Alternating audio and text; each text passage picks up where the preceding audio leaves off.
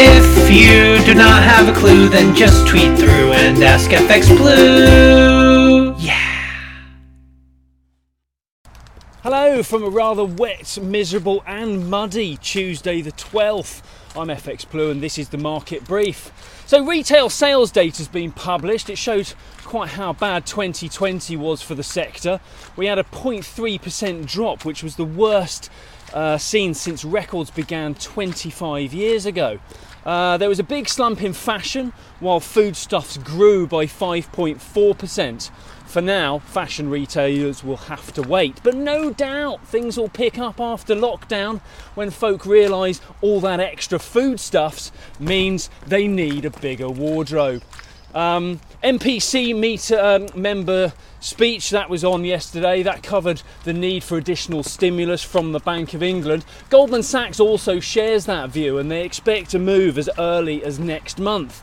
The negative rate debate was also covered, but the wider view is that stimulus is more likely to come in the form of increased bond purchases. Interest rate futures are currently only pricing in a cut to zero in the second half of the year. Sterling is correcting as COVID cases seem out of control in some areas of the UK. We fell to 134.50 against the dollar, but we have recovered and we open around 135.60 today. Historically, the major currencies have been driven by the underlying strength of their respective economies.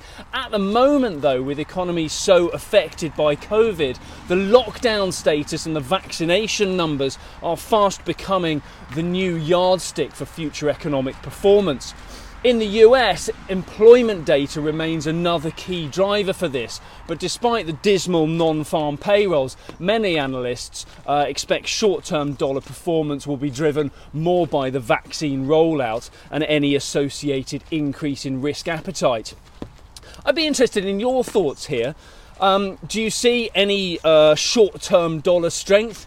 Do let me know in the comments below, please. Always interested to hear your views. Meanwhile, the Democrats have moved to impeach Trump again, charging him this time with incitement of insurrection last week. That would make dear old Donald the first president to be impeached twice. A dubious record for him to leave office with. Again, I'd welcome your thoughts on this point too. I'm sure many of you are more closely plugged into US politics than me. Do you think he'll get acquitted again? Or do you think they may be able to delay the process until the House is rebalanced and the Democrats can secure the vote? Let me know in the comments below, please. The euro fell into the correcting dollar yesterday. Euro dollar dropped to about 121.30.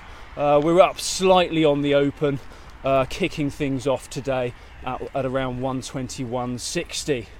Right, that's it from me. I've got to dash back for cover, get into the dry, make myself a cup of tea. Join me again tomorrow. All the best. If you do not have a clue, then just tweet through and ask FX Blue. Yeah.